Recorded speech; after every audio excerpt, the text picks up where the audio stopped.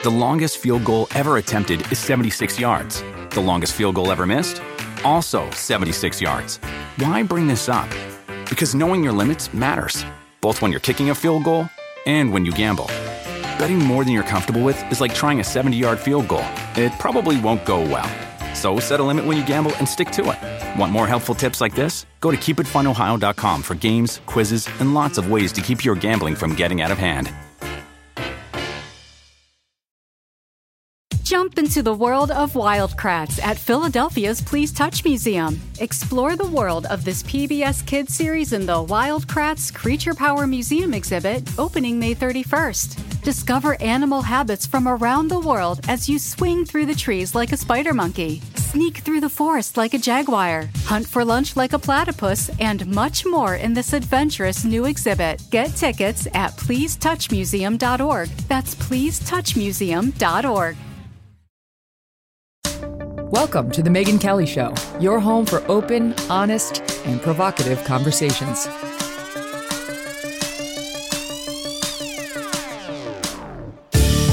Hey everyone, welcome to The Megyn Kelly Show. I'm Megyn Kelly, and we have a packed show for you today. A Kelly's Court in just a bit.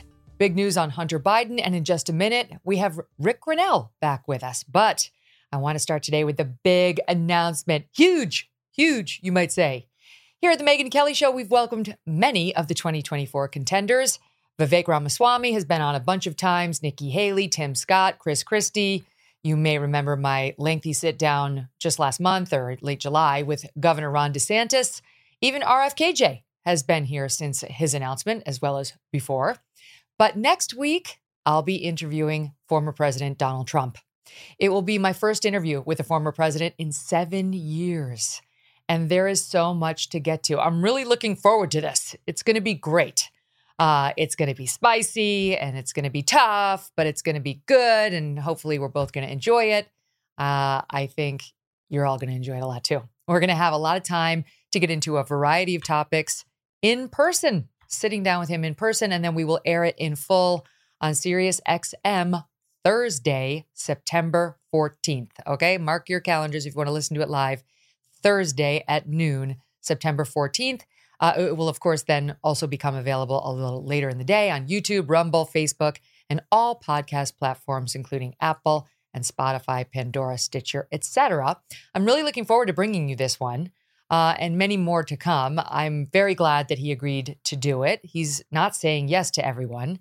And to his credit, Donald Trump knows that I'm not somebody who suffers from Trump derangement syndrome, like the vast majority of people in the media, but I'm also not a sycophant, so I'm not going to go in there and be a bootlicker.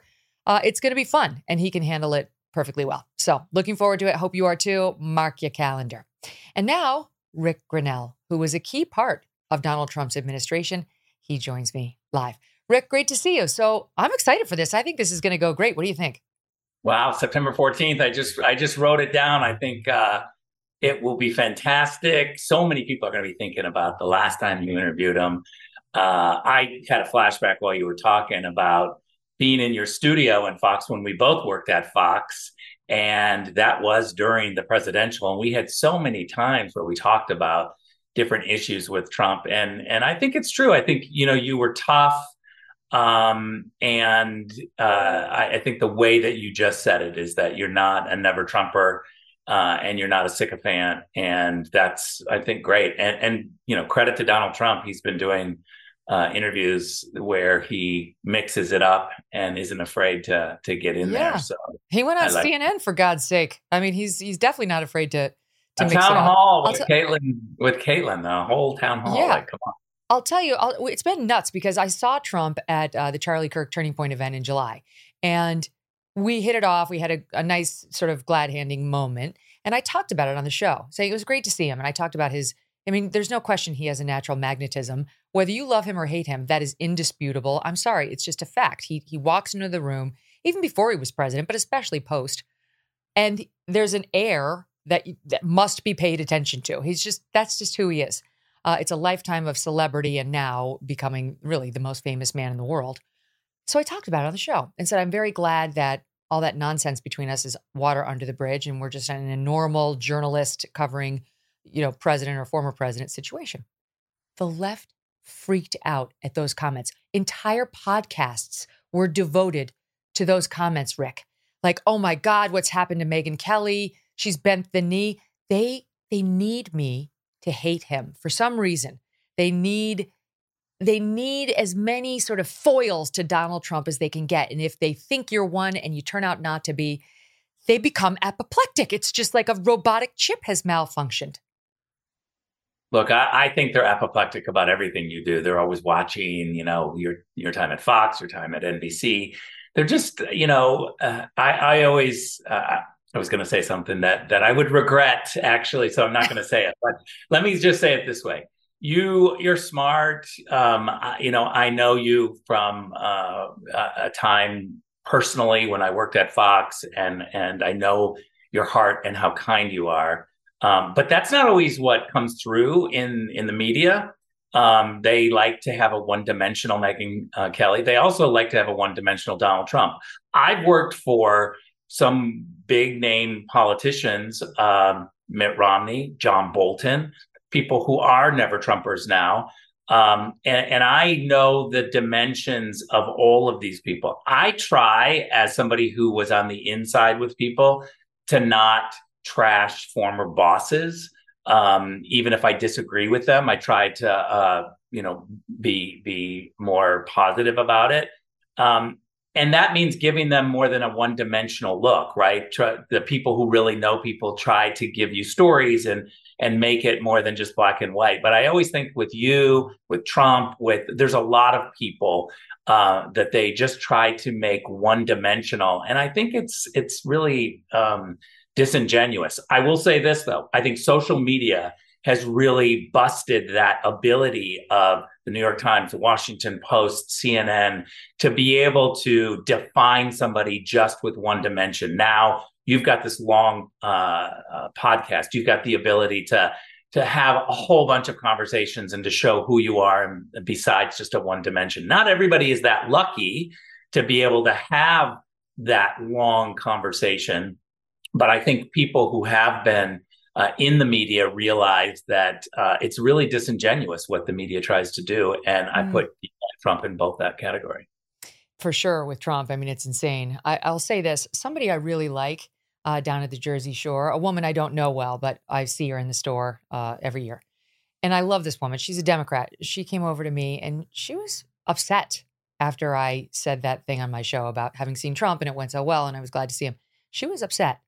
And she said, I don't understand, after the way he came after you, what happened with your family, like, I don't understand how you can be okay with him. And I said to her, in my business, if you hold against people, especially politicians who justifiably don't like the media, that's my role. If you hold that against all those people, you're not going to have any connections, any sources, or anyone with whom you have a decent relationship. You can't be fighting all the time over big slights or small slights. And I think, if I may, it's to my credit that I'm able to put that shit behind me and move right on. Like, that's a life coping skill that more people should have, but especially journalists who too often can't stop making it about themselves. Well, here's my problem, and I'll put you in the journalist category for this. You all build a career out of criticizing people. And then the first time you get criticized, they freak out.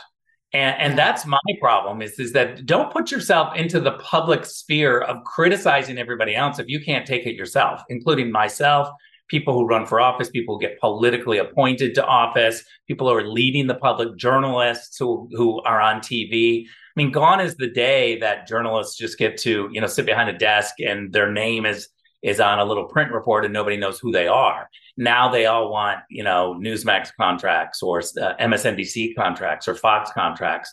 And so if you're going to put yourself out there and you're going to be somebody who publicly criticizes people, you better be able to take it. And I love to see reporters who write criticism, and then when you criticize them on Twitter, they block you. I can't take one little criticism after I just wrote a whole. I don't think I've ever blocked anybody on Twitter. I don't think, unless Abigail Finan got on there and did it. I do not block people. They may annoy me, but I'm fine hearing dissenting points of view. Now, if you're like sexistly trolling me, that kind of crap, you'll get muted. You'll get muted. Yeah. But I would never give somebody the satisfaction of blocking them. Why would I? It was Ray Kelly, former police chief in New York, whose son Greg Kelly is a friend of mine, probably yours too, over at Newsmax. And Ray always said, why would you do somebody the courtesy of telling them what you really think about them? Someone you really don't like. Why would you do them the courtesy of like showing that they have this power over you? I love that advice. Okay, so let's talk Trump and let's talk Biden because there's news on both. I want to get to what Mike Pence is saying about Donald Trump. It's extraordinary. Mike Pence is coming at Trump now in his sort of populism in a way that completely ignores the fact that he was Trump's vice president. Like, he's coming at him like he's brand new to politics. And gee, I stumbled upon this weird populism I can't support. You were his vice president. I'll get to it. Got to start with the Biden polls. CNN releasing a poll that led its own anchors to start a show this morning with, oof, when it comes to Joe Biden and these numbers. 67% believe the Democrats should nominate someone other than Biden. That's up from 54% in March. Only 39% job approval rating. That's down from 41% in July, which was already bad. It was 51%, by the way, in March of 21. So now it's now 39. Fewer than half of Americans believe Biden cares about people like them. Only 33% describe him as someone they would be proud to have as president. And 1/4 of the electorate, only 26%, believe Biden has the stamina and sharpness to serve effectively as president. That's down 6 points just from March. These are stunningly bad numbers, Rick. Yeah, look, I'm the wrong person to ask this. I've done 7 presidential races. I'm old. And let me just say this. You are not old. I don't think there's a single time that I've been on a presidential race, and I've done 7, where we don't have a moment where the media say, oh, I hate both people. I wish somebody else was running. Both candidates are bad, and polls about, both of them are bad. Look, it's the system that we have. I think Joe Biden is terrible. I think he's going to lose on gas prices alone. And yesterday, he's taking away even more of the supply. And so what I believe is that people feel this. People feel this because they have to, gas up every single week. They go to the grocery store, and these are just the fundamental issues they see. Now, the media likes to, try to make it about trans issues or abortion and all of that. I actually think that people are more concerned about their everyday ability to pay for gas, pay for groceries, and to pay for, their kids' soccer practice and the everyday things that people are supposed to pay for. So I think he's done.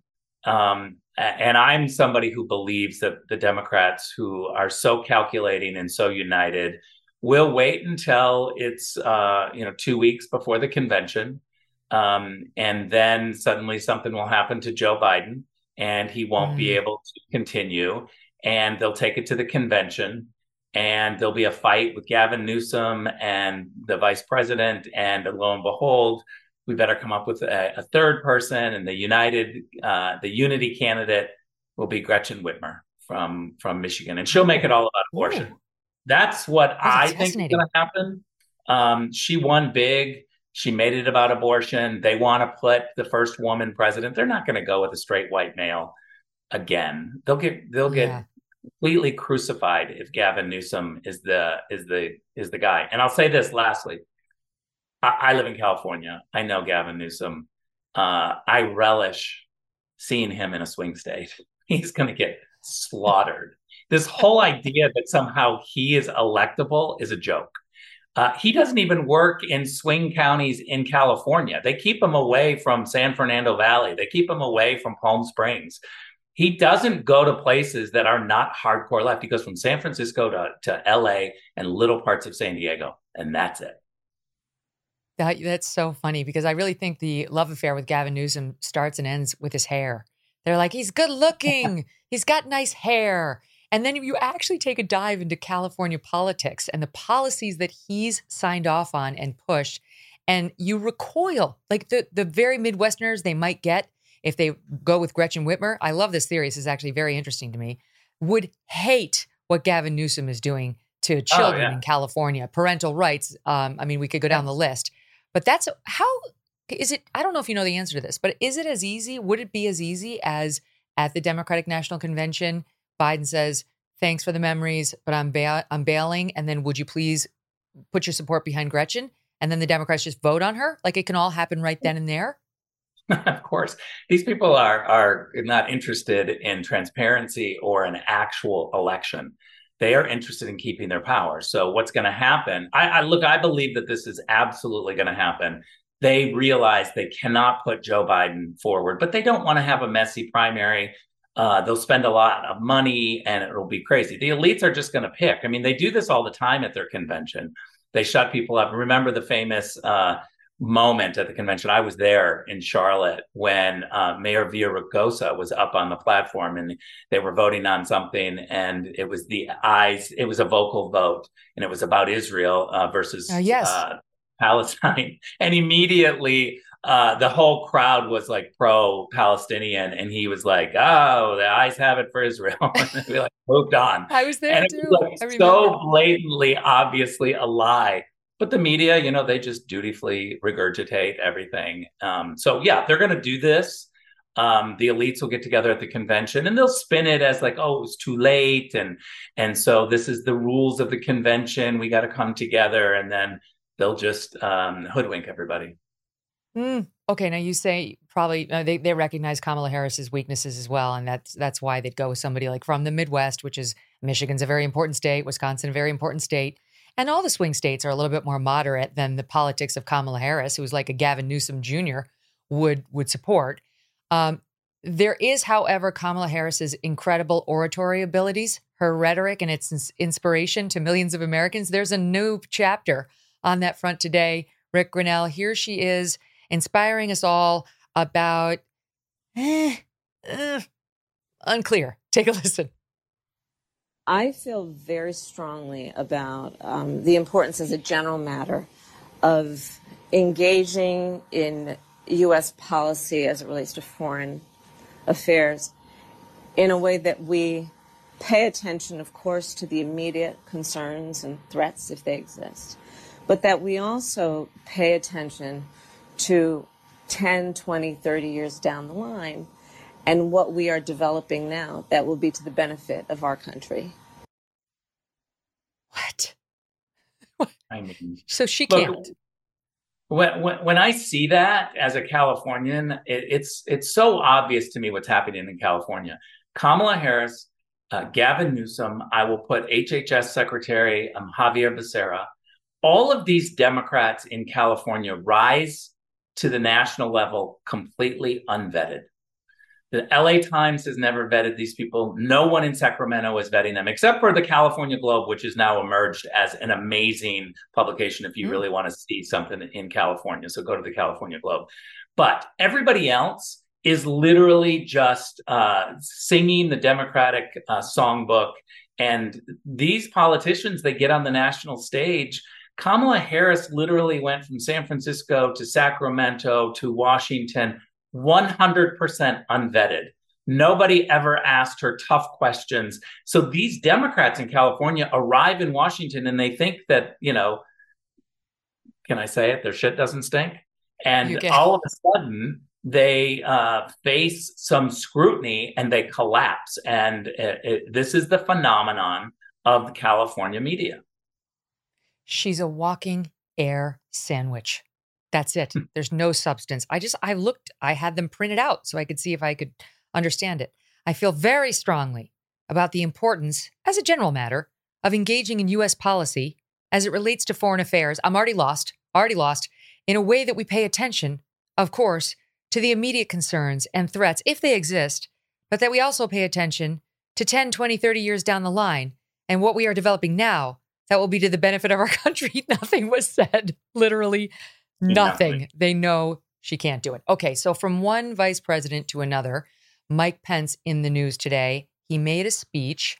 And look, it's a speech that reflects what a lot of people within the Republican Party believe, which is that there's a hard line to be drawn between sort of an old conservatism and the new populism that Trump brought to bear. As I point out, it's a very bizarre point to be making so strongly when he was Trump's vice president 2 minutes ago.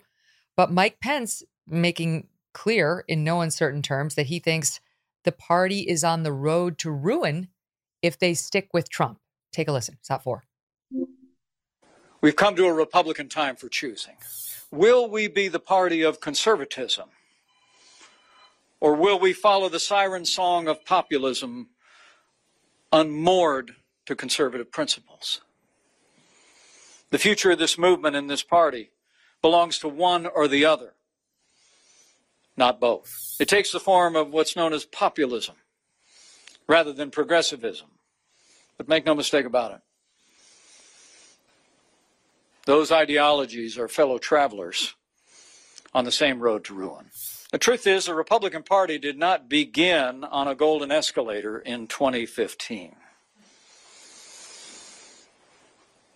Long before that day, it was forged and defended and defined as the conservative party in America.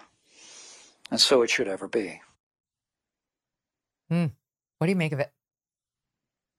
It's hard for me because I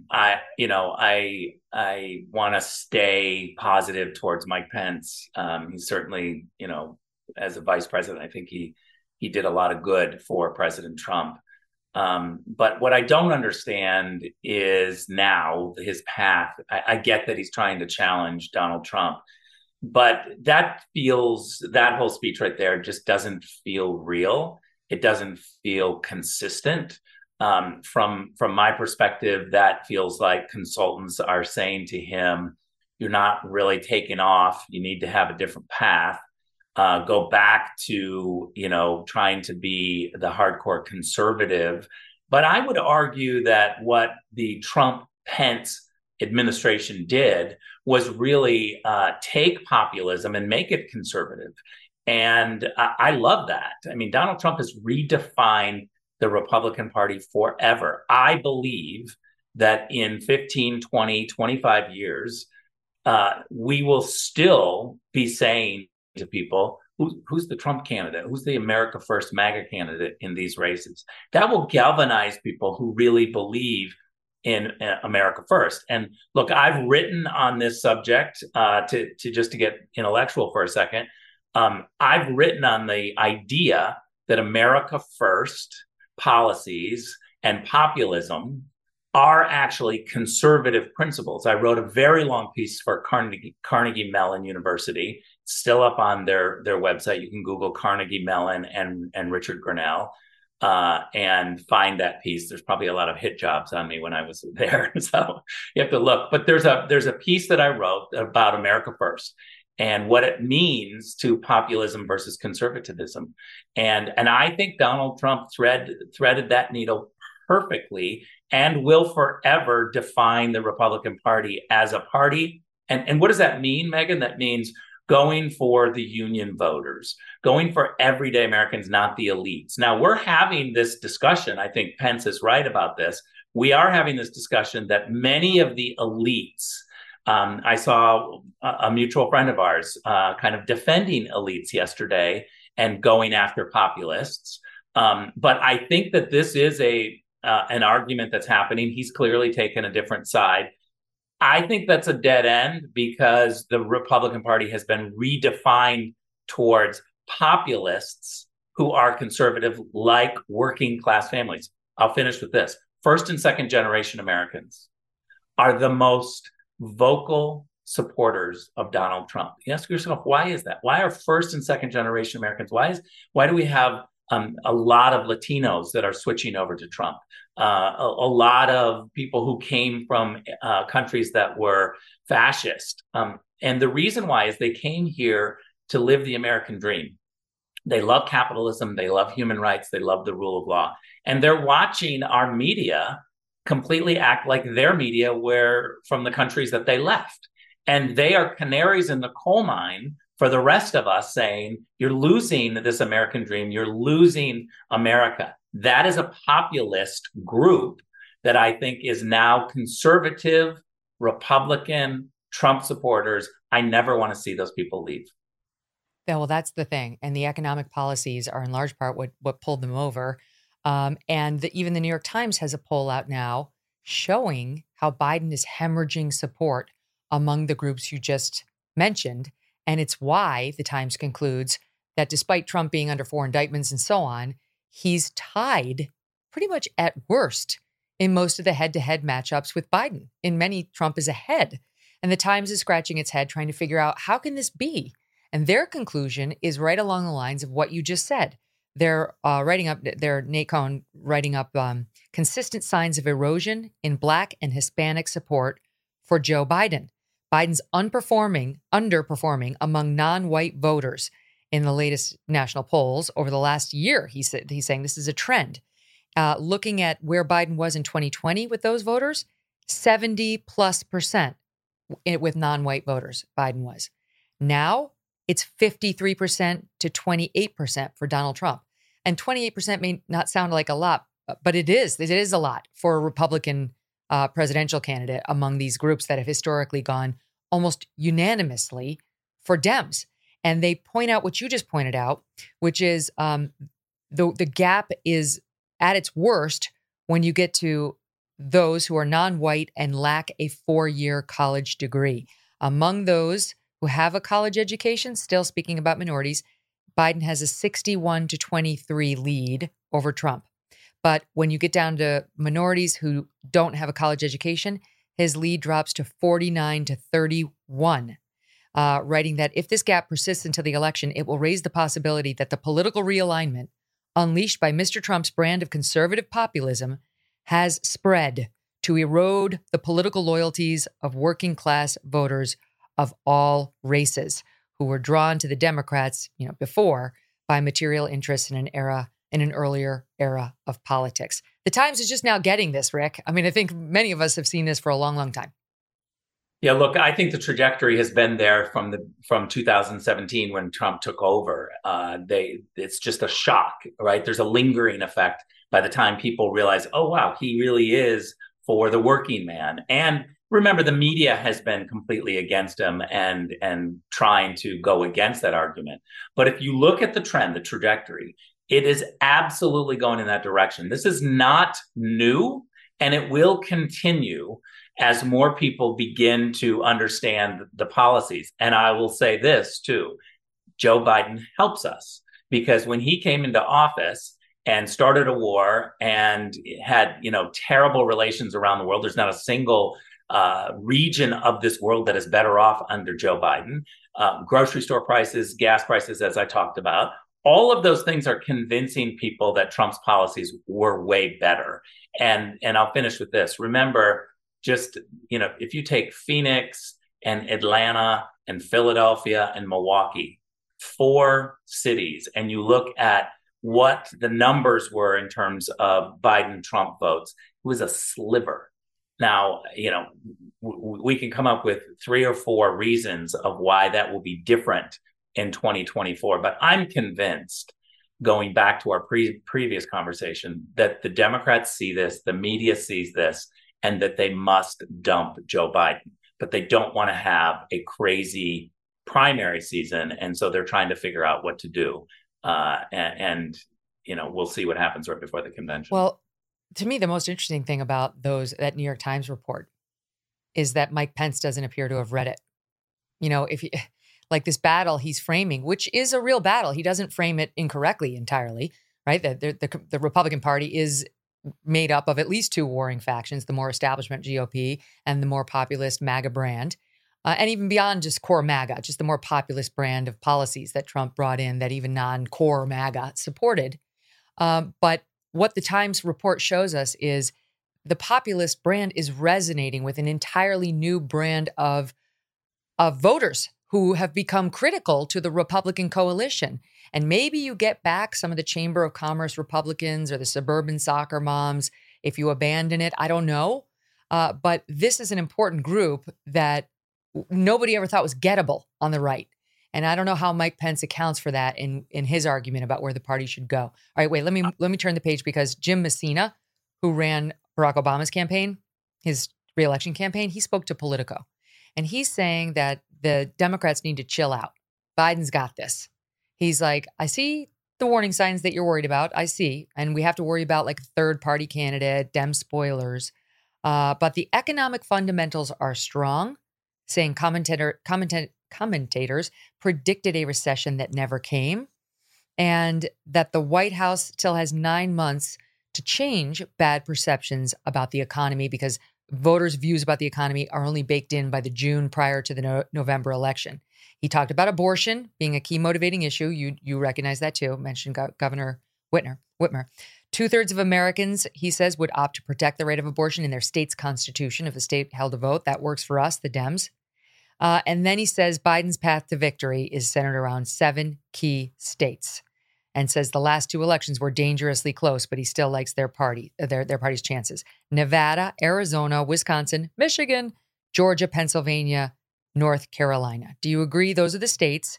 And the question I have for you is, what about Trump and the independents in those states and the soccer mom Republicans who voted for someone other than Trump in those states?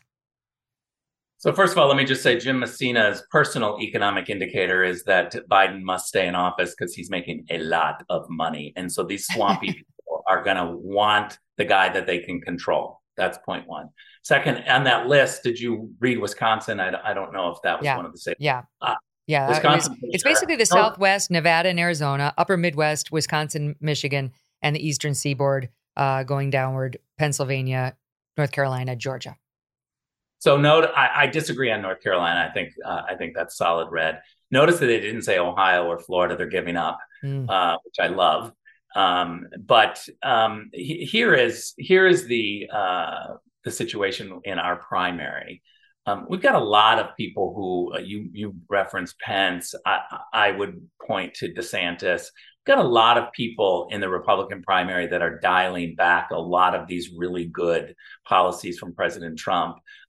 You've got DeSantis pushing a 6-week abortion ban. You've got DeSantis with crossing the line of under the age of 18 on trans issues and really going after gay people. I'll have that debate all day long. What he did in that video was completely homophobic, terrible, dialing us back, and he lost a lot of suburban women. I will remind our party that when you have a problem with suburban women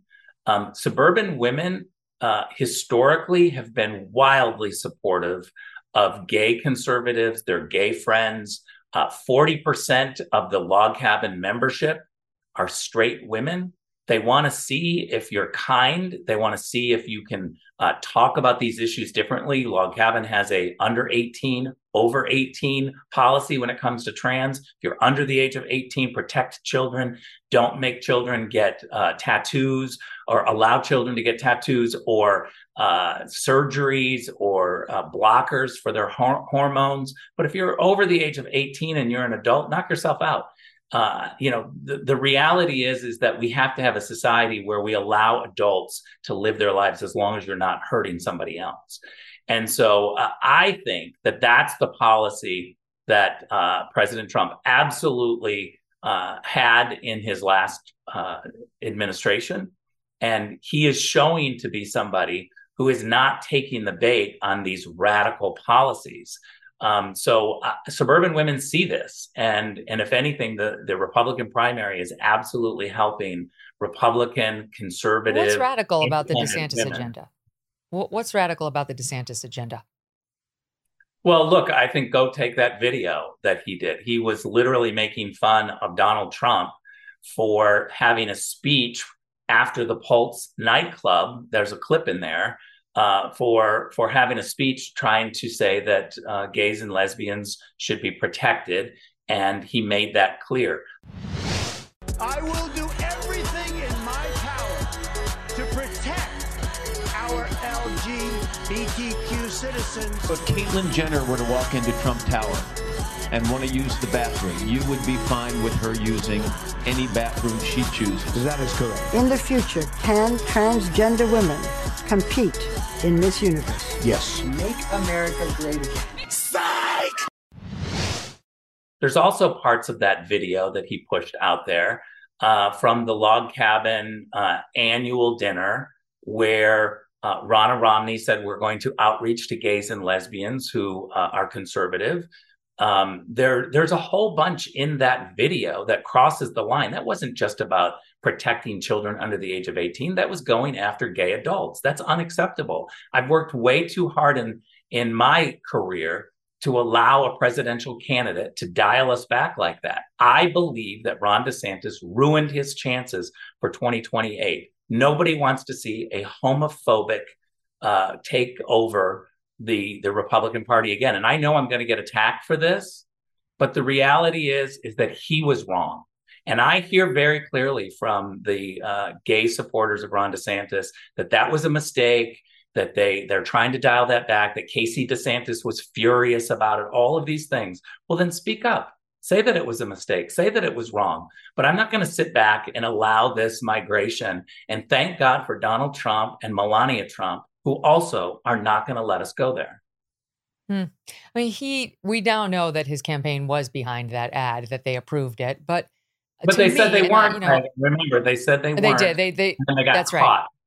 That's true. To me, that ad overall seemed aimed at the trans community and the push for trans rights, and suggesting Donald Trump had been an early leader in standing up for trans rights, saying Caitlyn Jenner could use the women's bathroom and trans women could be in his beauty pageants. That seems what he was focused on. When I look at his actual policies, I don't see anti-gay. I mean, I see somebody who's trying, like you said, to protect children from having this stuff come into the classroom agendas, which I think you agree with. But apart from the ad, which I'll accept your position as a gay man was offensive to you, is there a policy that he's pushed that you think is a problem or radical? Look, I would broaden it out. It's not just offensive to gay men. It's offensive to suburban women. And this is what we were talking about. There are a lot of women that look at that and they just say it's mean-spirited. Okay, I get it. You made that. But what in terms of, I'm looking for what's he done in Florida, because he's been there, as a governor since 18, or proposing now that you think is radical? Well, first of all, I'm not in Florida, so I'm not going to be able to give you any specific Florida policies. I am going to be able to give you specific rhetoric. And I think that his rhetoric on the campaign trail has crossed the lines from protecting children into going after gay adults. And look, what else besides the ad? I think it's rhetoric in a lot of speeches and a lot of times when he's out there, he crosses the line when he's talking about these issues. He doesn't just leave it as children. He doesn't make it clear that he's just trying to protect under the age of 18 children. You get the impression in the general words that he uses that he has a real problem with trans adults and gay adults. He's not making. Can I ask you a question about? Let me ask you a follow up on that, because I've listened to him too. One of the things he says, like he gave an interview to Benny Johnson, and he said, "A man cannot become a woman. Period. That's nonsense. They cannot." So, I mean, I was like, right on. Yes, agreed. And he's also, when it comes to adults, trying to keep men who are posing as women out of our spaces. So, yes, he's very focused on the children, but he's also with adults. He doesn't want to see males coming into women's spaces, even at the adult level. So is that something that you agree with? I feel like you would agree with that. Yeah, of course. I don't want to see biological men competing in women's sports. Neither does Caitlyn Jenner. I think there's a difference between you're detecting like a belief of his that you feel like there's a hatred there or a bias. No, I disagree. I don't think it's just a feeling. I think that it's much more than a feeling. It's his own words. He has not done a very good job of trying to make it clear that adults get to be adults and choices that they make. He may not agree with, but there's a difference between saying, I don't want biological men in women's sports and I don't want them in bathrooms, which I think most people agree with. I think that's an overwhelming belief. But you have a responsibility when you're talking about these issues to make clear that people as adults get to make choices that you may not agree with. Otherwise, if you don't make that clear, then you're going to look like a bigot. You're going to look like a homophobe. You're going to look like a hater. You're going to look intolerant. And that's where he is, to be honest. And I think a lot of women feel that. I will go to my grave saying that the reason why Ron DeSantis imploded is because in the beginning, and I know a lot of these donors, a lot of them from California, who jumped on the bandwagon of supporting DeSantis. They did it because they thought, oh, here's a guy who's just, common sense going to stick to economics. And then he went into social policy that was way too conservative, and they became uncomfortable. He imploded because they got to know him.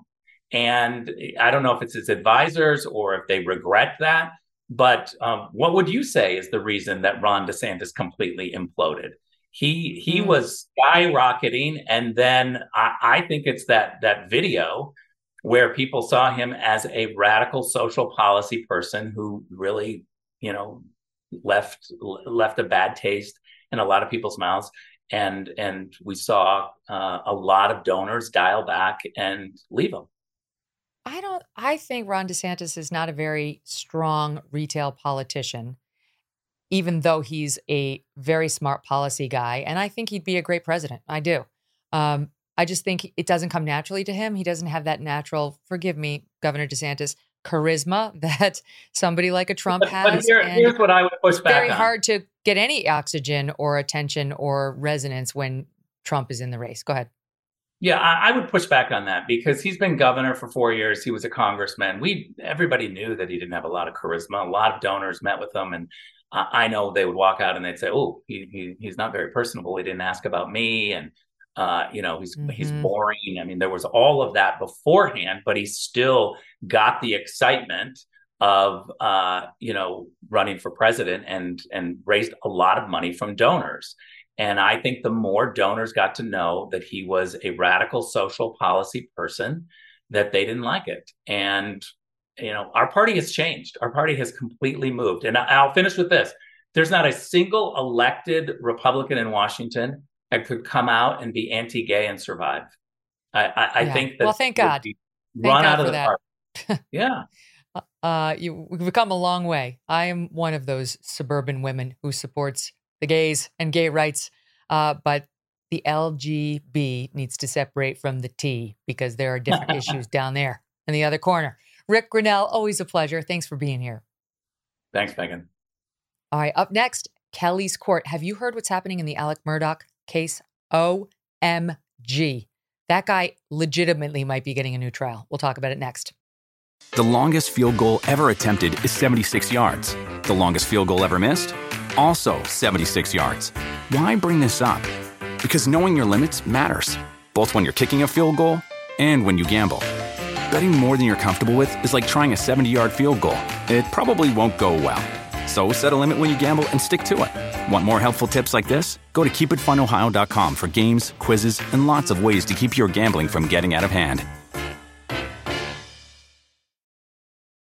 Jump into the world of Wildcrats at Philadelphia's Please Touch Museum. Explore the world of this PBS Kids series in the Wildcrats Creature Power Museum exhibit, opening May 31st. Discover animal habits from around the world as you swing through the trees like a spider monkey, sneak through the forest like a jaguar, hunt for lunch like a platypus, and much more in this adventurous new exhibit. Get tickets at pleasetouchmuseum.org. That's pleasetouchmuseum.org.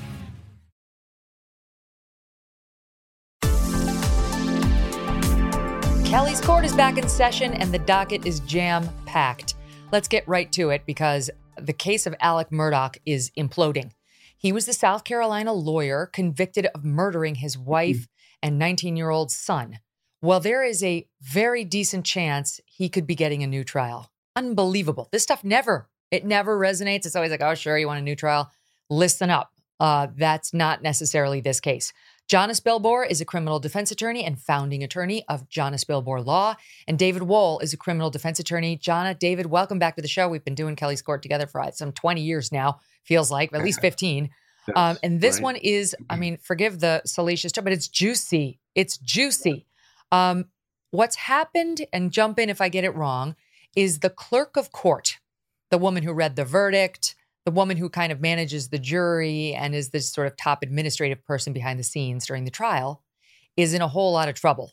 The defense lawyers found 3 jurors, 2 who actually rendered the verdict, were part of the verdict, and 1 who got bounced off of the case the last day of the trial for alleged misconduct, have signed sworn affidavits saying that she, the clerk, behaved inappropriately, that she tried to influence the verdict, that she tried to caution them not to believe Alec Murdaugh when he took the stand, that she got misrepresented the one bounced juror's alleged misconduct. And the reason she allegedly worked to get that person bounced was because she, the clerk, sensed that the soon-to-be bounced juror was in favor of the defense and that she, the clerk, wanted defense-friendly jurors off. And this would be one thing, Jonna, if it were like the defense saying, I think the clerk is bad, but the defense has 3 signed affidavits. That doesn't make them unassailable, but 3 signed affidavits from jurors. What do you make of it? Megyn, where do we start with this? Because I'm infuriated, and it doesn't matter whether you think Murdaugh is guilty or innocent. That's not what this is about. This is about the sanctity of the procedure of our system of jurisprudence. You know, I want to know. So, okay, I'm not going to get mad at the jurors for coming forward now, but I do have questions. If you see something, say something. Why not during the actual process? Why do you wait for a person? They don't know. She's like the boss of them in there, Jonna. No, they're probably terrified of this woman. And I get it. And that's a problem. That's a problem because they don't feel safe coming forward during the actual process. And if she had not written this book, and from what I understand, it's not a great book. If she had not written it, they might not have come forward still. And think about that. Think about how that would have gone under the radar. And this person would not really have had a fair trial. Like, this is so sensational. It's not funny. It could, I mean, I might be getting ahead of myself.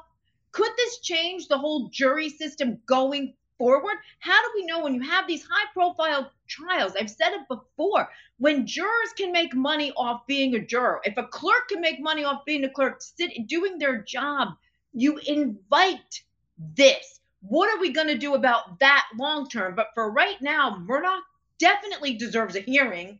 I can't see a judge denying a hearing, and this hearing very well may be successful, and there's going to be a ripple effect after this, as there should be. I'm incensed. And, you know, it's like, so the clerk wrote a book. Her name is Becky Hill. She wrote a book that was apparently self-published and talked about her experiences with the case. And reportedly it was, or according to the defense lawyers, it was allegations in that book or claims that led the jurors to get ticked off about the way she was describing the behind the scenes goings on. And they came forward reluctantly, but they came forward to say, Becky Hill's full of shit. And by the way, we were manipulated by this inappropriate woman behind the scenes. Here is Jim Griffin, one of Murdaugh's defense attorneys, on the allegations they're making against the clerk on Tuesday, SOT 12. That the clerk of court would go in to the sanctity of the jury room before he testified and tell the jurors, don't be fooled by his testimony, watch out for his body language, and if that is true, which we have every reason to believe that it is, and no reason to believe that it's not, there's no choice but the courts to grant a new trial. David, he's right. She said to the jurors, don't be fooled by him. I mean, before he took the stand? Yeah, Megyn, I mean, if that happened or even something close to that happened, that's jury intimidation. And in all 50 states, that in and of itself is a crime, which is going to make it difficult when they have an evidentiary hearing for a new trial and the defense calls Becky Hill to the stand and she takes the fifth, which I assume she's going to do. That alone will prompt the judge to grant a new trial. I mean, this is something that you might expect to take place in a banana republic somewhere in the third world. But if this actually happened, Megyn, the only person who's supposed to be having contact with the jury is the court bailiff. And the court bailiff will lead the jury from the courtroom to the deliberation room, lead them from the courtroom out to their cars, or during deliberation, he'll get a note from the jury if they have questions or they have concerns, or there's some kind of problem in deliberation. The court bailiff is the only person that has contact with him. For the clerk to have that kind of contact, any kind of contact, is inappropriate. So yes, if there's even a fraction of what is claimed that took place, there will be a new trial. And, you know, we may that have could to open the do door this for the whole defense. thing all over again, which will definitely inure to the benefit of Alec Murdaugh, who was surprised by a couple of things at the trial. We can go through it, and we will.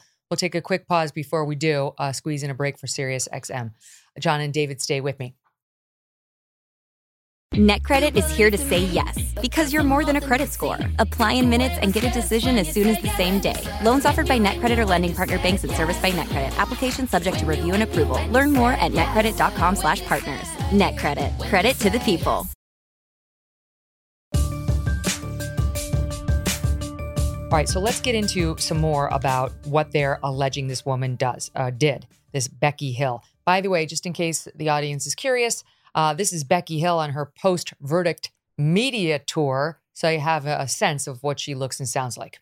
I'm the one that read the verdict of Alec Murdaugh, and I was a little, my breath was knocked out for a moment, but then I have to tell myself to treat this just like any other trial, any other verdict that I have to read, and I have to place my mind there and take out any other personal relationship.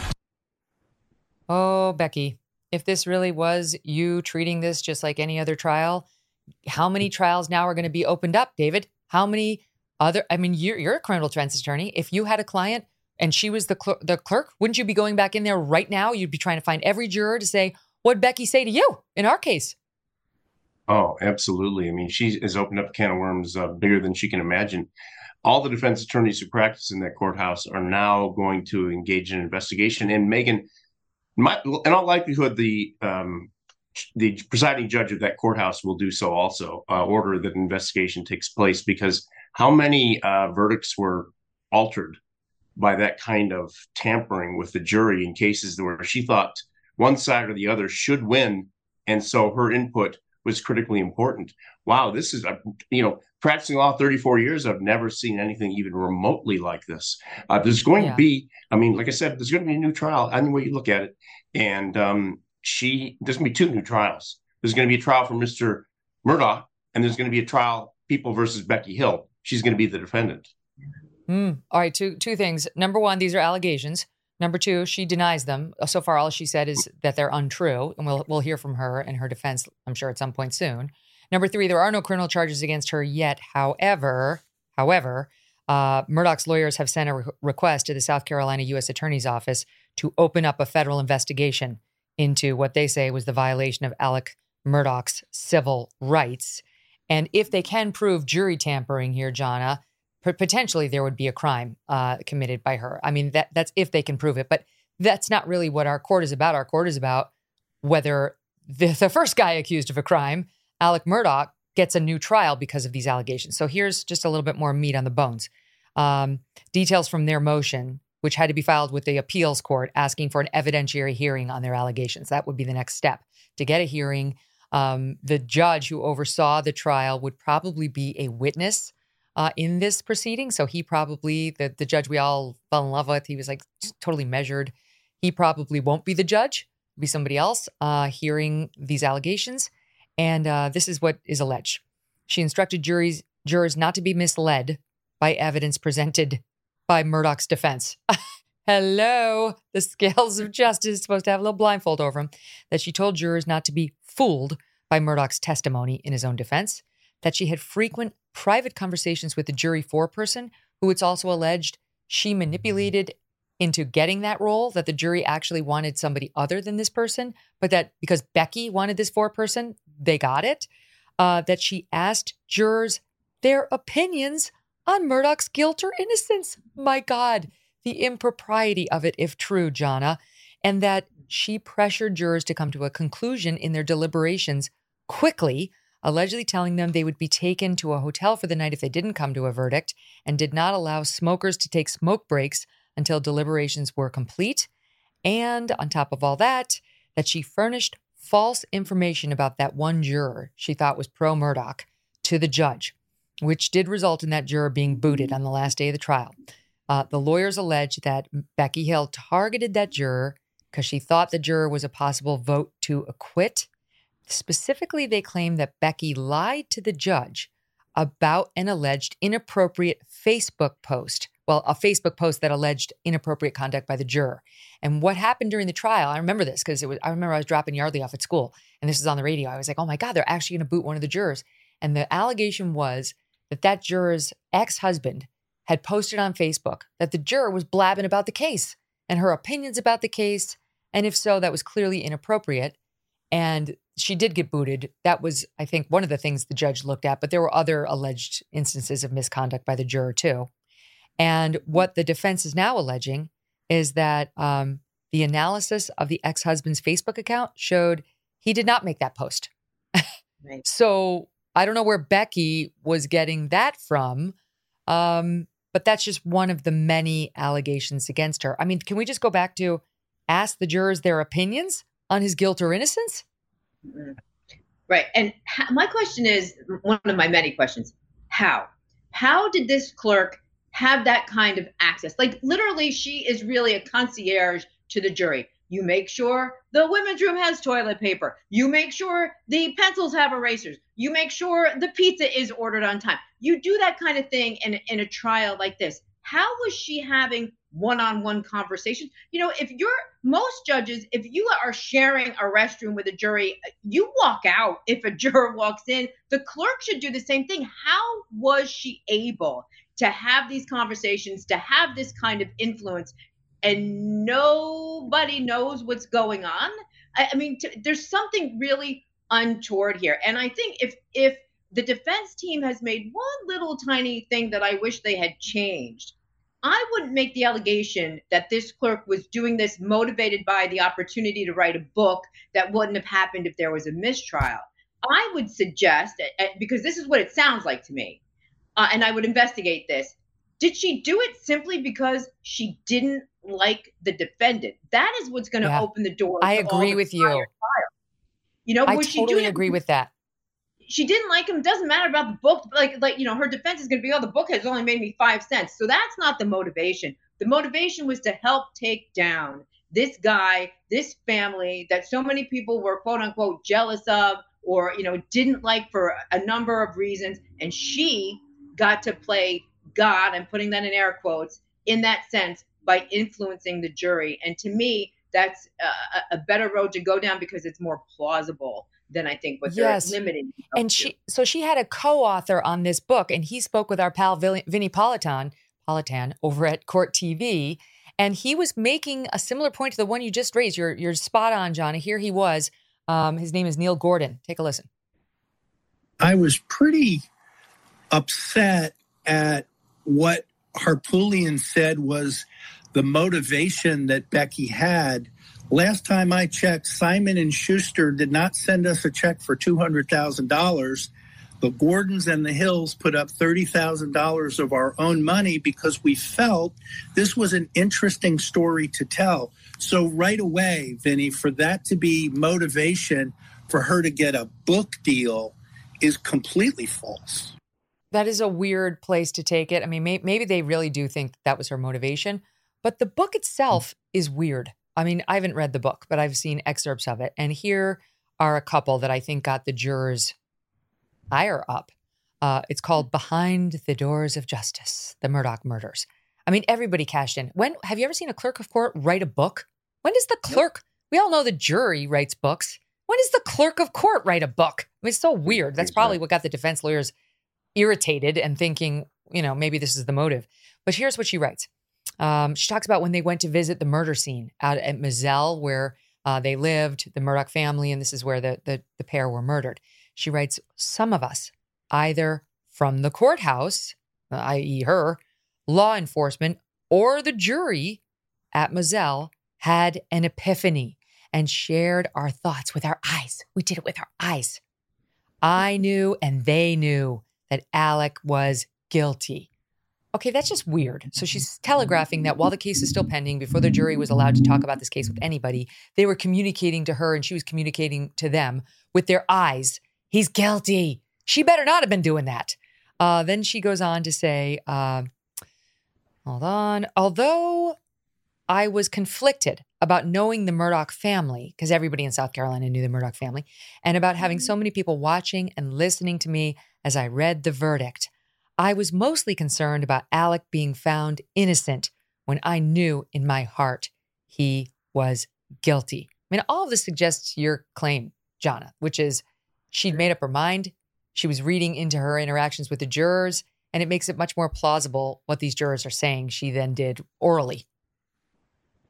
Yeah, and maybe the book is just the catalyst or the means that gives them the reason to write the motion. But this is deeper than that. This is deeper. She didn't like the guy. She wanted to have her 15 minutes of fame. I mean, it all comes together, and it's all completely inappropriate. I just don't want the defense team to limit themselves to the book being the motivation here when I think it runs far, far deeper. Okay, but now here we go. So let's say the Court of Appeals gives them a hearing because they do need to kick the tires on these claims and she'll get a chance to defend herself. And let's say the Court of Appeals orders a new trial for Alec Murdaugh. I mean, extraordinary. He's serving 2 life sentences right now. The prosecution decided not to go for the death penalty. Serving 2 life sentences. One of the critical moments of the trial, David, was that when he took the stand in his own defense. And a lot of us were shocked he did it. And he did come across as a liar. And one of the reasons many of us believed he chose to do it, and some would argue had to do it, was because he was caught in a lie prior to the moment he got up there. What happened was he initially said to law enforcement, I was nowhere near there. I was not near the kennels at Moselle when my wife and my son were murdered. I wasn't there. I had taken my car to go visit my ailing mother. And he didn't know that at the kennels at Moselle, his son had taken a video and sent it to a friend showing something about the friend's dog that was in the kennels and posted on Snapchat, or it was either posted or was sent to the friend. My memory's failing at the moment, but it clearly showed Alec Murdaugh's voice. And they knew it was him. Hold on a second. Here it is. We have it. SOT 17. Hey, he's got a bird in his mouth. Bubba. Hey, Bubba. It's a guinea. This is a chicken. Come here, Bubba. Come here, Cash. Come here, Bubba. Cash. Quit. They had witness after witness take the stand and say that's very clearly 100% the voice of Alec Murdaugh. He was at the kennels at Moselle moments before the murder. I mean, moments. And the videotape tied right in with the murder scene. It was very, very, they had him dead to rights. So he had to take a stand. He tried to explain away his lies to law enforcement by saying, oh, I was intimidated by law enforcement. I was on drugs. That's why I lied and said that wasn't me or that I wasn't there. And now this time, David, he will not be surprised. He will not make the same mistake. And, you know, the odds of the jury, the new jury, remembering this whole sequence of events are very slim. Yeah, well, but the problem is those are prior inconsistent statements if he changes his story. And the prosecution will be able, unless there's some sort of a bizarre Court of Appeal ruling, to play those statements that he made on the witness stand in the first trial. But, you know, any way you look at it, Megyn, I mean, he did it. I don't think his lawyers had a choice based on exactly what you said. He had to testify, but he will be able to fine-tune things. And given a second chance at a trial, they'll be able to pull out all stops, come up with evidence they didn't think about, which happens in every trial, and bring that forth to the jury. But the reality is, Megyn, and we were talking about this a little earlier about the court clerk, Becky Hill. Look, the reality is she may have had some sort of a megalomania kind of syndrome where she thought she had this extraordinary power to influence the outcome of such a huge case, maybe the biggest case in Scott Peterson or OJ or one of those type of cases. Yeah. And she wanted to do it. And the fact that her book didn't make a lot of money, and that was found out after the fact, doesn't mean she didn't think it would make a lot of money when she was doing all this. So I suspect that the media publicity and fame that she would get on a conviction based upon, you know, her having an extraordinary impact in that conviction was a motivating factor. And it's just bizarre, and it will result, bank on it, in a new trial. And remember, the jurors gave sworn statements, by the way, for questioning them. If they lied, that's a felony called perjury. So that's why I tend to believe this. Well, here, one of the defense lawyers actually made a point about the jurors. Dick Harpootlian was on GMA yesterday and was talking about the jurors and the communications that they're now having. Listen to this. The two jurors that gave us affidavits hired a lawyer, Joe McCullough, before they would talk to us and before they gave us the affidavits. The other jurors out there are on a group text, and we are reasonably informed that last week when these allegations began to surface, one of the jurors said, quote, "Who's talking?"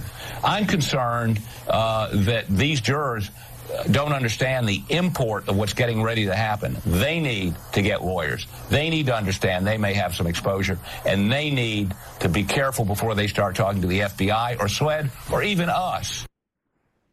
Whoa. What does that mean, Jonna? That's a really great point, and kudos for him for making that, because they might have some exposure. We don't know that all of the jurors are innocent in this. We don't know that there wasn't some backdoor conniving and whispering and violation of the jury rules going on for all of this to happen. We do not know that. I hope that's not the case, but we don't know. And if I were a juror in that situation and all of a sudden law enforcement and whomever else wanted to talk to me, you're darn right I'd want a lawyer too. And they're smart to get one. And this way they can't say that the Dick Harpootlian is influencing them in any way, because now it can be lawyer to lawyer. I mean, this is, again, we don't know what we don't know. We only know that a couple of jurors came forward and said, this is what we say happened. And they don't really have a motivation to come forward except to do the right thing, So that's another interesting point. But can we talk about that? Because there is, sometimes jurors have Sunday morning regrets, as we used to say in college. Right. Was that out loud? And you don't get a jury verdict reversed for the Sunday morning regret, right? Like, you feel bad that you convicted him, you got blowback from your friends. And here's some of what the jurors said in their supporting affidavits. Juror number 630, they're not naming them, says this woman Hill instructed the jury to, quote, watch Alec closely, to look at his actions, to look at his movements, which the juror understood to mean that he was guilty. Quote, I had questions about Murdaugh's guilt, but I voted guilty because I felt pressured by other jurors. Well, that's not good enough, right? Like, that's not going to do it. Well, that Megyn, in my view, in my practice, that would certainly be strong grounds for a new trial, motion for new trial. If I toss that in and the juror said this was not actually my decision, my verdict, it was just that I felt pressured. Okay, what caused the pressure? What was said to you that caused the pressure? Yeah, that would be sufficient grounds, certainly, for a motion for a new trial. Don't they all pressure each other to get to a unanimous verdict? 12 angry men, it happens. Well, the pressure, but in the way you said it, it seemed to be a little bit inappropriate, that type of pressure. If it's just, listen to this or listen to that, or are you sure this is the way you think? That's fine. But right, exactly. Okay, that's interesting. Here's juror 741. Who says Ms. Hill told the jurors right before the defense put up their case, quote, y'all are going to hear things that will throw y'all off. Don't let this distract or mislead you. And on and on. I read some of the other allegations. The standard is interesting. I initially thought they're not going to get a new trial unless they can prove there would have been a different result. That's not the standard, because the evidence against him was overwhelming. I mean, I think all three of us believe the guy did it. That's not the standard. Here is defense attorney Jim Griffin explaining what the relevant legal standard is in SOT 13. That's not the legal test. The legal test is the subject matter prejudicial to the defense. It's not would it have made a difference in the outcome. Was the subject matter of the improper private conversation material to the defense? When the subject matter is, and is reported under oath by these jurors, it was a direction on how you should receive Alec Murdaugh's testimony. You should look at him. Don't be fooled by him. That subject matter is absolutely material. That's the core of our defense, and that is something that we had no chance to defend against. Okay, so do you agree with that, first of all? Like, you don't have to prove as the defense, we would have gotten a not guilty verdict had she not done this nonsense. I actually disagree with that. Sorry, David. I think he's sort of on, but there is another element to it. First of all, it has to be evidence that you didn't know before the trial and that you couldn't have known during the trial. And obviously something going wrong with jury deliberations would fill that bill. But also it doesn't have to definitely change the outcome. It has to be likely to change the outcome. That there's a strong possibility that the outcome could be changed based on this newly discovered evidence. So it's along the same lines of what his defense team is saying, but there is that element of, would it change the outcome? Could it change the outcome? Not will it change the outcome? I mean, the lady's saying, don't be fooled by the defendant. My God, it's so grossly inappropriate if it happened. She should be booted out of that office. She's an elected official. Go ahead, David. The only thing more inappropriate would have been had the judge done that, Megyn. One of the problems is with having the clerk have any contact with the jury at all is the clerk is there in court when the defense makes motions, objections that are outside the presence of the jury, has arguments that the judge only wants the counsel and the judge to hear. And the clerk knows all that. The clerk has heard all that. So for her to have contact with this jury, it's just out of control, inappropriate, misconduct like I've never seen. And like I said, if it's true, then start picking the new jury. And to that point, Megyn, we have jury instructions that say to the jury, don't take any cues from the judge. We don't say don't take any cues from the person sitting next to him, which is the clerk. So maybe that should be added, because she really, if this is true, went, behind the scenes and wreaked some havoc. Becky, you're not important. You're a fly on the wall. You're not the main player. Sorry, sister. If you want to be the main player, go back to law school, get a law degree, pass the bar, and work your way up to being a sitting judge in the state of South Carolina. P.S. Now it's never going to happen. All right?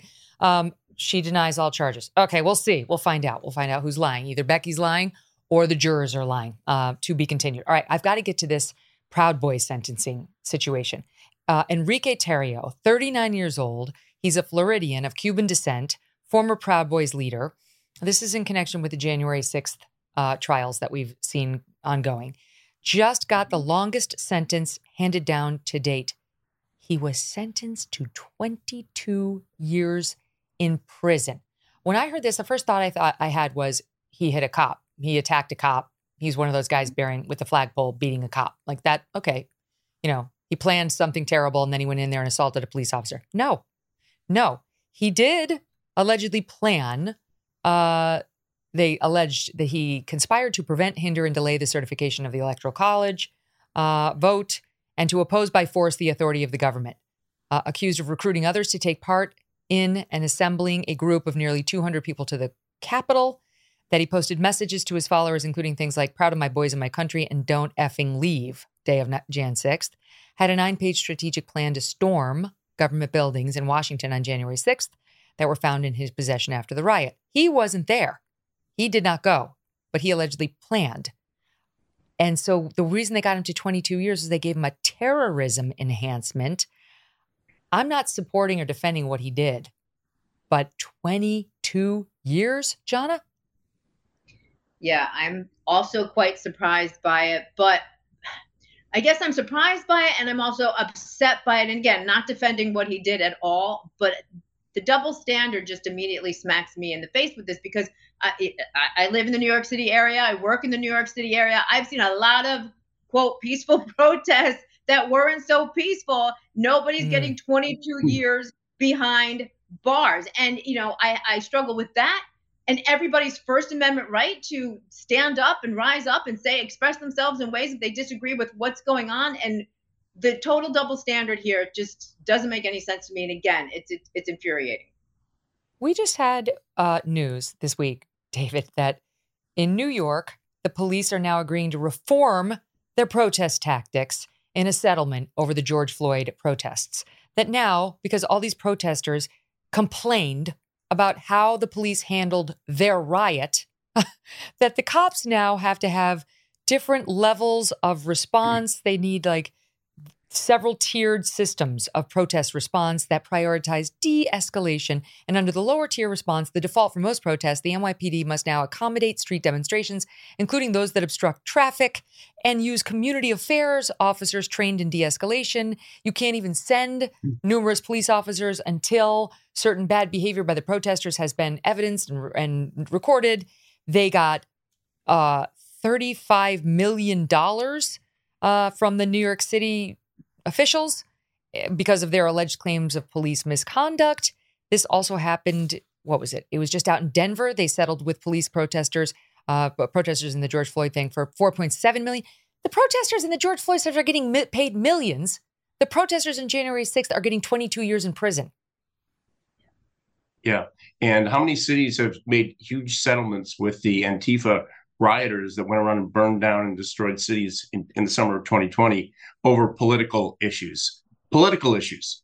They did not go to jail. At least a lot of them didn't. They rather banded together and convinced far-left city leaders to pay them out millions. I mean, clearly, Megyn, in New York, the inmates run the asylum. I mean, there's no other way to put it. If you can't use law enforcement in a way that will deter and in a way that will significantly intimidate the bad guys, then there's no point in having law enforcement. This is, the January 6th thing in D.C., giving him 22 years. I've had people commit murder that don't get that much time, Megyn. Attempted murder that don't commit that much time. Wow. Carjacking, bank robbery, rape. I mean, this is purely political. There's no other way to look at it. And I fully suspect, Megyn, that a lot, maybe if not all of them, will be pardoned once President Trump assumes office again in January of 2025. Mm-hmm. I mean, if they're having the book thrown at them for political reasons, then a political solution would be the answer. The prosecution wanted 33 years. My God, 33. Switching gears, but staying on the subject of Trump, he gave an interesting interview to our pal Hugh Hewitt yesterday or the day before, and Hugh asked him if he's planning on taking the stand in these criminal trials against him. I think this particular exchange involved the trial about the classified documents, allegedly classified, being held down at Mar-a-Lago, and how Trump is accused of obstructing justice by not turning them over, even though under a federal subpoena. Listen here. If you have to go to trial, will you testify in your own defense? Oh, yes, absolutely. You'll take the stand. That I look forward to, because that's just like Russia. Okay, if you do, and they ask you on the stand, did you order anyone to move boxes? How will you answer? I'm not answering that question for you, but I'm totally covered under the law. Okay. So he's getting smarter on this, right? Like he's not, with Brett Baer, he was giving like really direct answers that were going to become relevant and played in the trial. Here he said, all right, I'm not doing that with you, Hugh. But Jonna, taking the stand in the classified documents case, which is probably legally the strongest case against him. Yeah. So he'd be a hard client to control, number one. Number two, there's something to be said for being the attorney that gets to cross-examine Donald Trump in a historic criminal case. Number three, I think at the close of the prosecution's case, would you make the decision then whether or not your client has to testify? Will he listen to that? Where will we be? When will this trial be in terms of, the political season? Like this is all crazy. It's all crazy. And if I had my way, I don't want to go off subject here, but I really wish all of his defense teams would be fighting this procedurally so that we don't see 4 trials coming down the pike before we all vote in the next election. I really wish they could do something there if they intend to do that. Otherwise, I'm 99% certain that this man will take the stand in his own defense in all of these trials, whether his lawyers want him to or not. Well, right now, the scheduled cases are this one in Georgia. They wanted it. I mean, two of the folks are going to be tried in October, including Sidney Powell and another lawyer. They're going to be tried October, next month. Trump wants his case to be severed from theirs. He does not want to go that quickly. Then the classified documents case that we're talking about, May 20th, that's set for, of 24. March 4th, the day before Super Tuesday, is the election interference case set to start in Washington. That's the January 6th case against him. And March 25th, just a little later that same month, will be the New York State ridiculous Stormy Daniels hush money case if these dates hold. So they want them all to be held before the election because, of course, these are political. So what do you make of it, though, David? Like,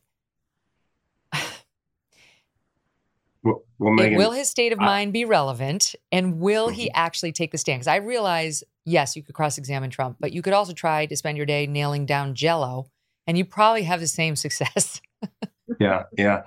I think, Megyn, unfortunately, on one hand, he will have to take the stand because no jury will accept him not taking the stand, even though there is a juror instruction that says specifically you're not to consider the fact that the defendant did not take the stand. He has to.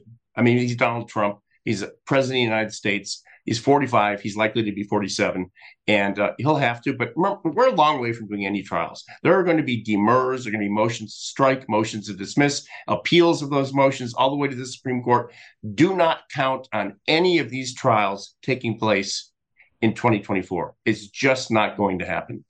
I totally agree with that. He did great on the witness stand. It's so easy to delay. You guys know, as defense lawyers, it's so easy to delay the trial. Is it not? Am I wrong? I mean, I didn't practice criminal law, but it's certainly in civil law. It's so easy to postpone the trial. So, I mean, won't it be in these cases as well for a criminal defendant whose rights are, constitutional rights are very much at issue?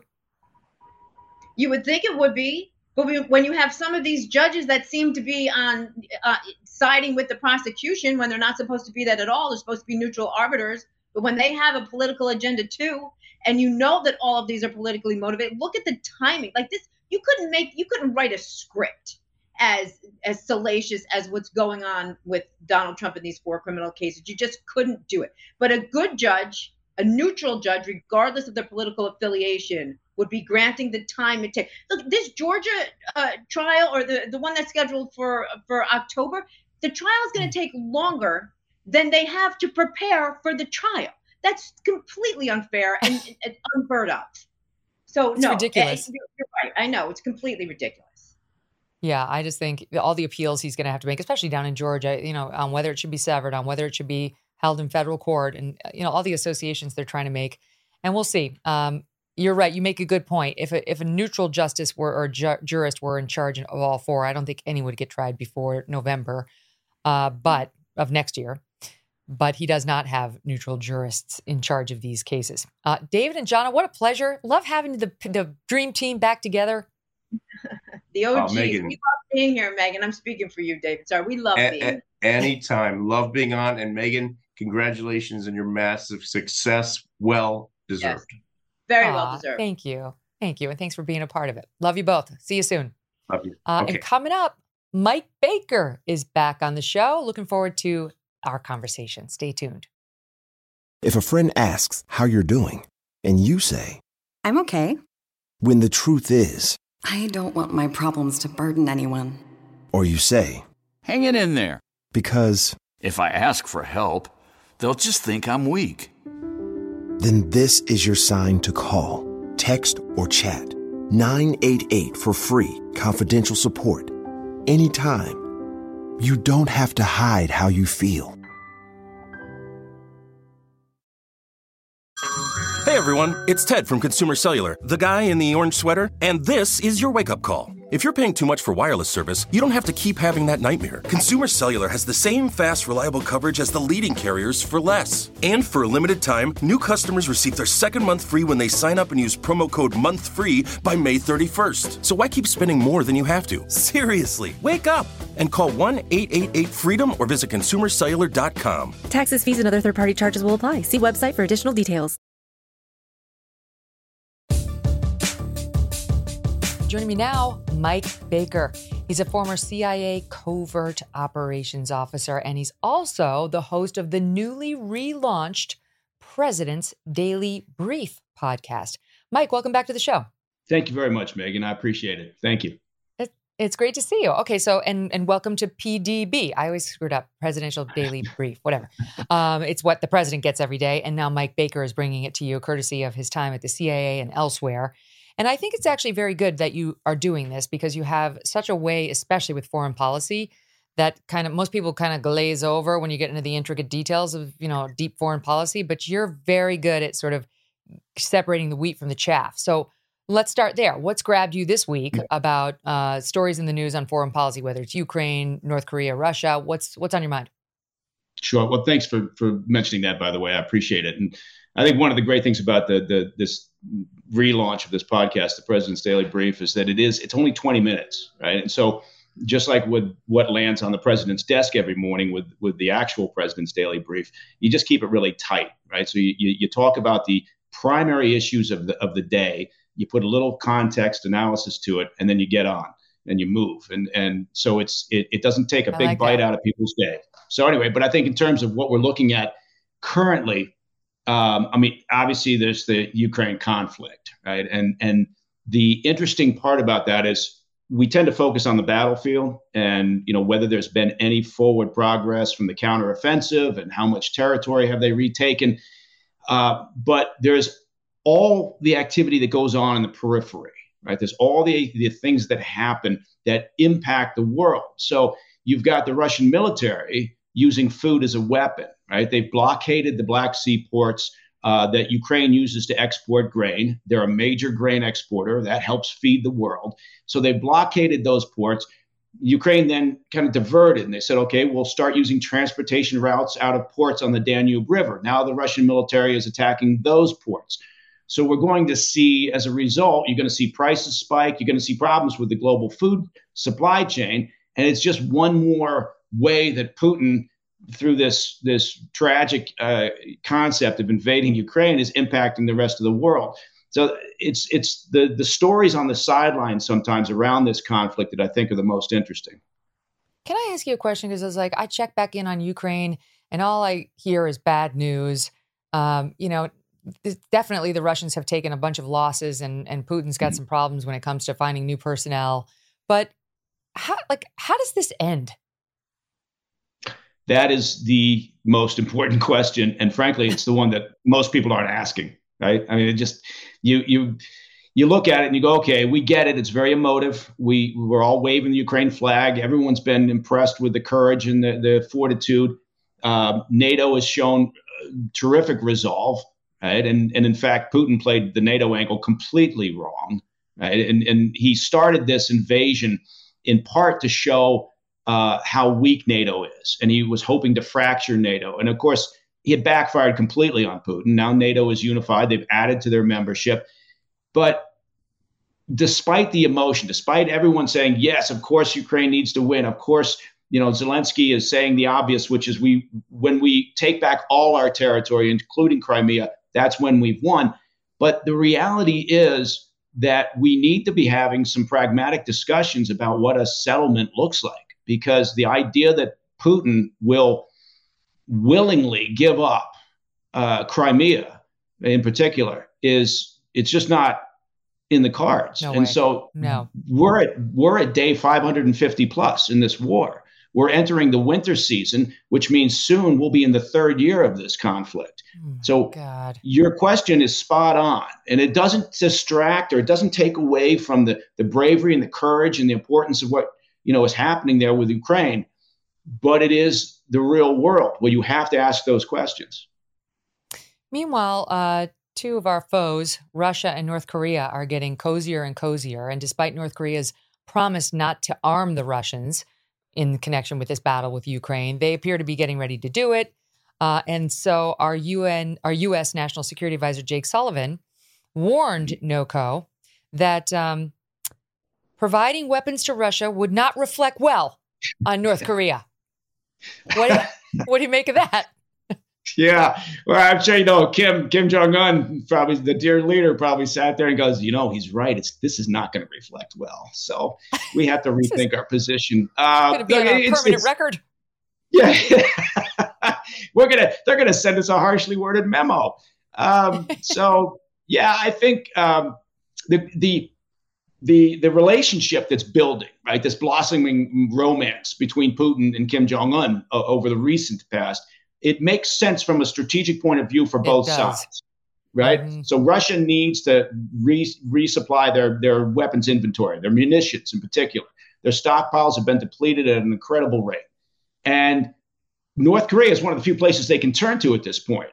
North Korea, on the other hand, needs hard currency. They need food. They need energy. So that part of it makes sense. It doesn't make it any less worrisome, but it is not unexpected. And now you have, sitting over the top of that blossoming relationship, you have China.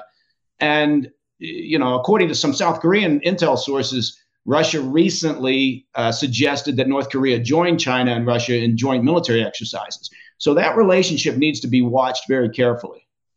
That's a nightmare. That's a nightmare triad that we'd really like to avoid. of some of the world's worst actors. Another thing I know you guys covered, and this is, of course, on the minds of a lot of Americans as of last month, but the 2-year mark of losing our 13 service personnel in Afghanistan and the disastrous withdrawal. A book has come out, a journalist, Frank Foyer, and it's called The Last Politician. And it writes about what went down as that one piece of tape that we all saw was airing, with the plane leaving the tarmac out of Afghanistan and these civilians and translators and kids trying to hold on to the exterior of the plane as it took off. It was absolutely devastating. And they reveal that at the time, Anthony Blinken was chilling in the Hamptons. Press Secretary Jen Psaki was beachside with her family. However, after seeing that footage, she made the executive decision to cut her beach time short and return to the White House. So it appears they were all over it, Mike. They were ready. I mean, that happened in the middle of the withdrawal. It was very foreseeable that danger was coming to our personnel, our military, and our friends over there. Yeah, it was right in the thick of things, right? President Biden had taken off for Camp David. 3 days later, right? Ghani, the head of Afghanistan at the time, fled because he was rightly concerned about his own safety. So like the coward that he is, he took off. So Biden was sitting in Camp David. Now, admittedly, you can do command and control from Camp David. It's got that capability. But yeah, our Secretary of State's in the Hamptons. Our primary White House spokesperson is sitting on a beach. How tough is it? And this is not a ding against a particular administration. Any administration, right, that's looking and is staring down the barrel of a withdrawal from a war-torn country where we know our foe is knocking at the door, right? It was no surprise at that point that the Taliban was moving on Kabul, right? So how tough is it to cancel leave and say, you know what, everybody, all hands to the pump, we're sticking around the White House because this thing may head south very quickly. So they didn't do that. I think it's just an indication of sort of the level of sophistication of their national security team and the advice they were getting at the time. The idea that somehow the Afghan military was going to hold together. Look, we knew for years that we were having the same problems that the Russians had, the Soviets had when they were in Afghanistan, right? Corruption, poor morale, leadership problems, command and control. They couldn't hold the urban centers, right? They couldn't hold the countryside. I mean, we repeated some of the same problems that the Soviets had. The Soviets spent 5 years trying to get out of Afghanistan because of the same problems we experienced. So it was not the best. It was a very insightful look. Yeah, it was a very insightful look by the author. Yeah, exactly. I mean, even here we cancel our vacations when there's a presidential debate. Never mind something like the withdrawal of our troops from Afghanistan. Let's talk about Hunter Biden. Now, there is news today that he will be indicted in connection with the gun case this month. The Speedy Trial Act requires the government to obtain the return of an indictment by a grand jury by Friday, September 29th. At the earliest, they believe they will do it before that date. I mean, hello, finally. And where are the rest of the charges? And of course, all of the main big charges are they're barred. They're untimely now. Yeah, this is I mean, the gun charge aside, although I think there's an interesting little sidebar story here where the defense team for Hunter appears to be looking at the strategy of saying that, prohibiting or preventing a drug user or, from owning a weapon is unconstitutional. So if they push that, that's going to run completely counter to the White House's efforts to, be more aggressive in gun control. I'm not sure how they're going to square that loop, but the bigger story from my perspective is just the failure of the vast majority of the media to focus on what is clearly a money laundering operation, right? I've got a company that does global intelligence and investigations all around the world. We have done countless asset tracing and fraud investigations and looking at single purpose companies set up all around the world for the purpose of just funneling cash to obfuscate the flow of those funds. And essentially that is money laundering. So when you look at the years that it's taken for this investigation to look at what the Biden family, right, led by the key bag person, Hunter Biden, to do, I've got investigators that could have wrapped this up and presented I2 charts with all the links and all the evidence within 6 months or so. It's just astounding that there's no real curiosity about this problem. There's no desire, of course, right, by this DOJ to actually get to the bottom of it. In the meantime, we have a president who seems literally lost most of his presidency nowadays. And it came up this week when he very clearly bailed from a Medal of Honor ceremony with prematurely. He walked out before it was over and before the benediction. It was a very clear error. You could tell he was lost.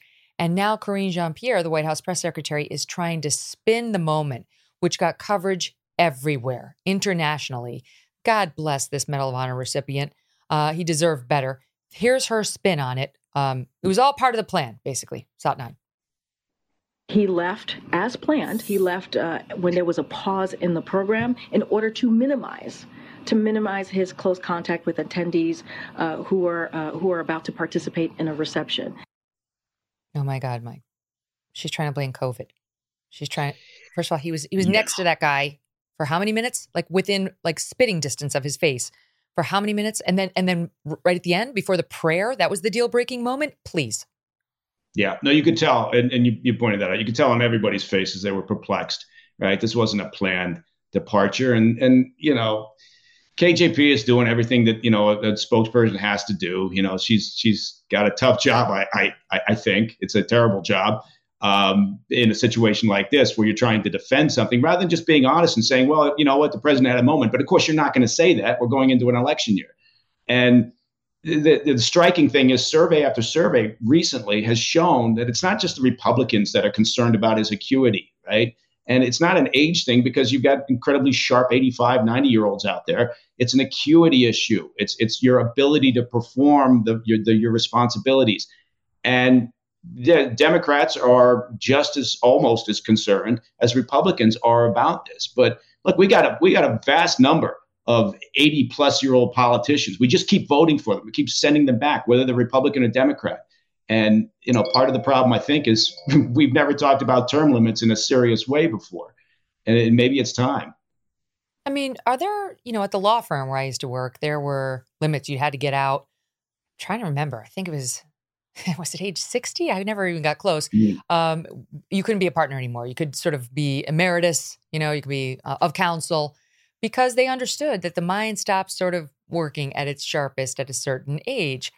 Was it like that in the CIA? Because that seems more important to me than my law firm. I don't know. Are there any age limits across government?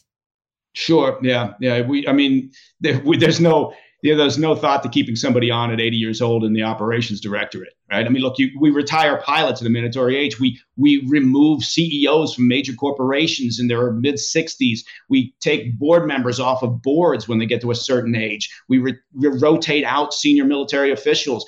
Politics seems to be the only place where we're willing to let somebody stay until they die in place. And it makes no sense whatsoever. And again, it's not a Democrat or Republican thing. Look at Mitch McConnell. He's got issues, right? So we need to have a serious discussion. And maybe the focus on this is meaning we're moving in that direction. Mike Baker, good luck with the Presidential Daily Brief. I look forward to listening to you on there. Thank you very much, Megyn. I sure appreciate it. Oh, it's great to see you and hear from you again. Okay, to be continued. Thanks to all of you for watching and listening today. Before we go, I want to tell you happily that you will be hearing me for a while longer here on Sirius XM. I've signed a new contract with my friends, and I'm thrilled. We hit the 2-year mark here at Triumph today. I love the people at Sirius. Honestly, in all the news world, full of scared, spineless cowards, SiriusXM is not among them. They truly believe in free speech, in free and open and honest debate, provocative though it may be. And they've never interfered with our editorial. It's a joy to partner with them. I'm privileged to be part of the brand, and I thank all of you for helping continue us in our joint mission here with them. Talk to you tomorrow. Thanks for listening to The Megyn Kelly Show. No BS, no agenda, and no fear.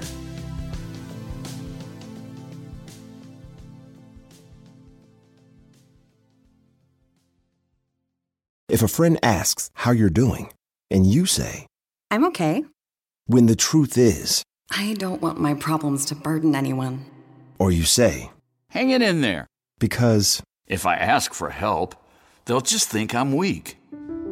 then this is your sign to call, text, or chat 988 for free, confidential support. Anytime. You don't have to hide how you feel.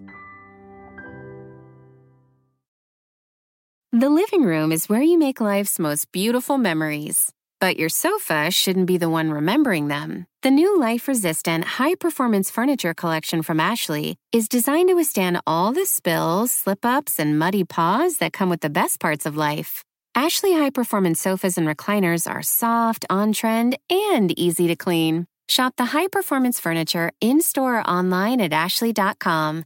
Ashley, for the love of home.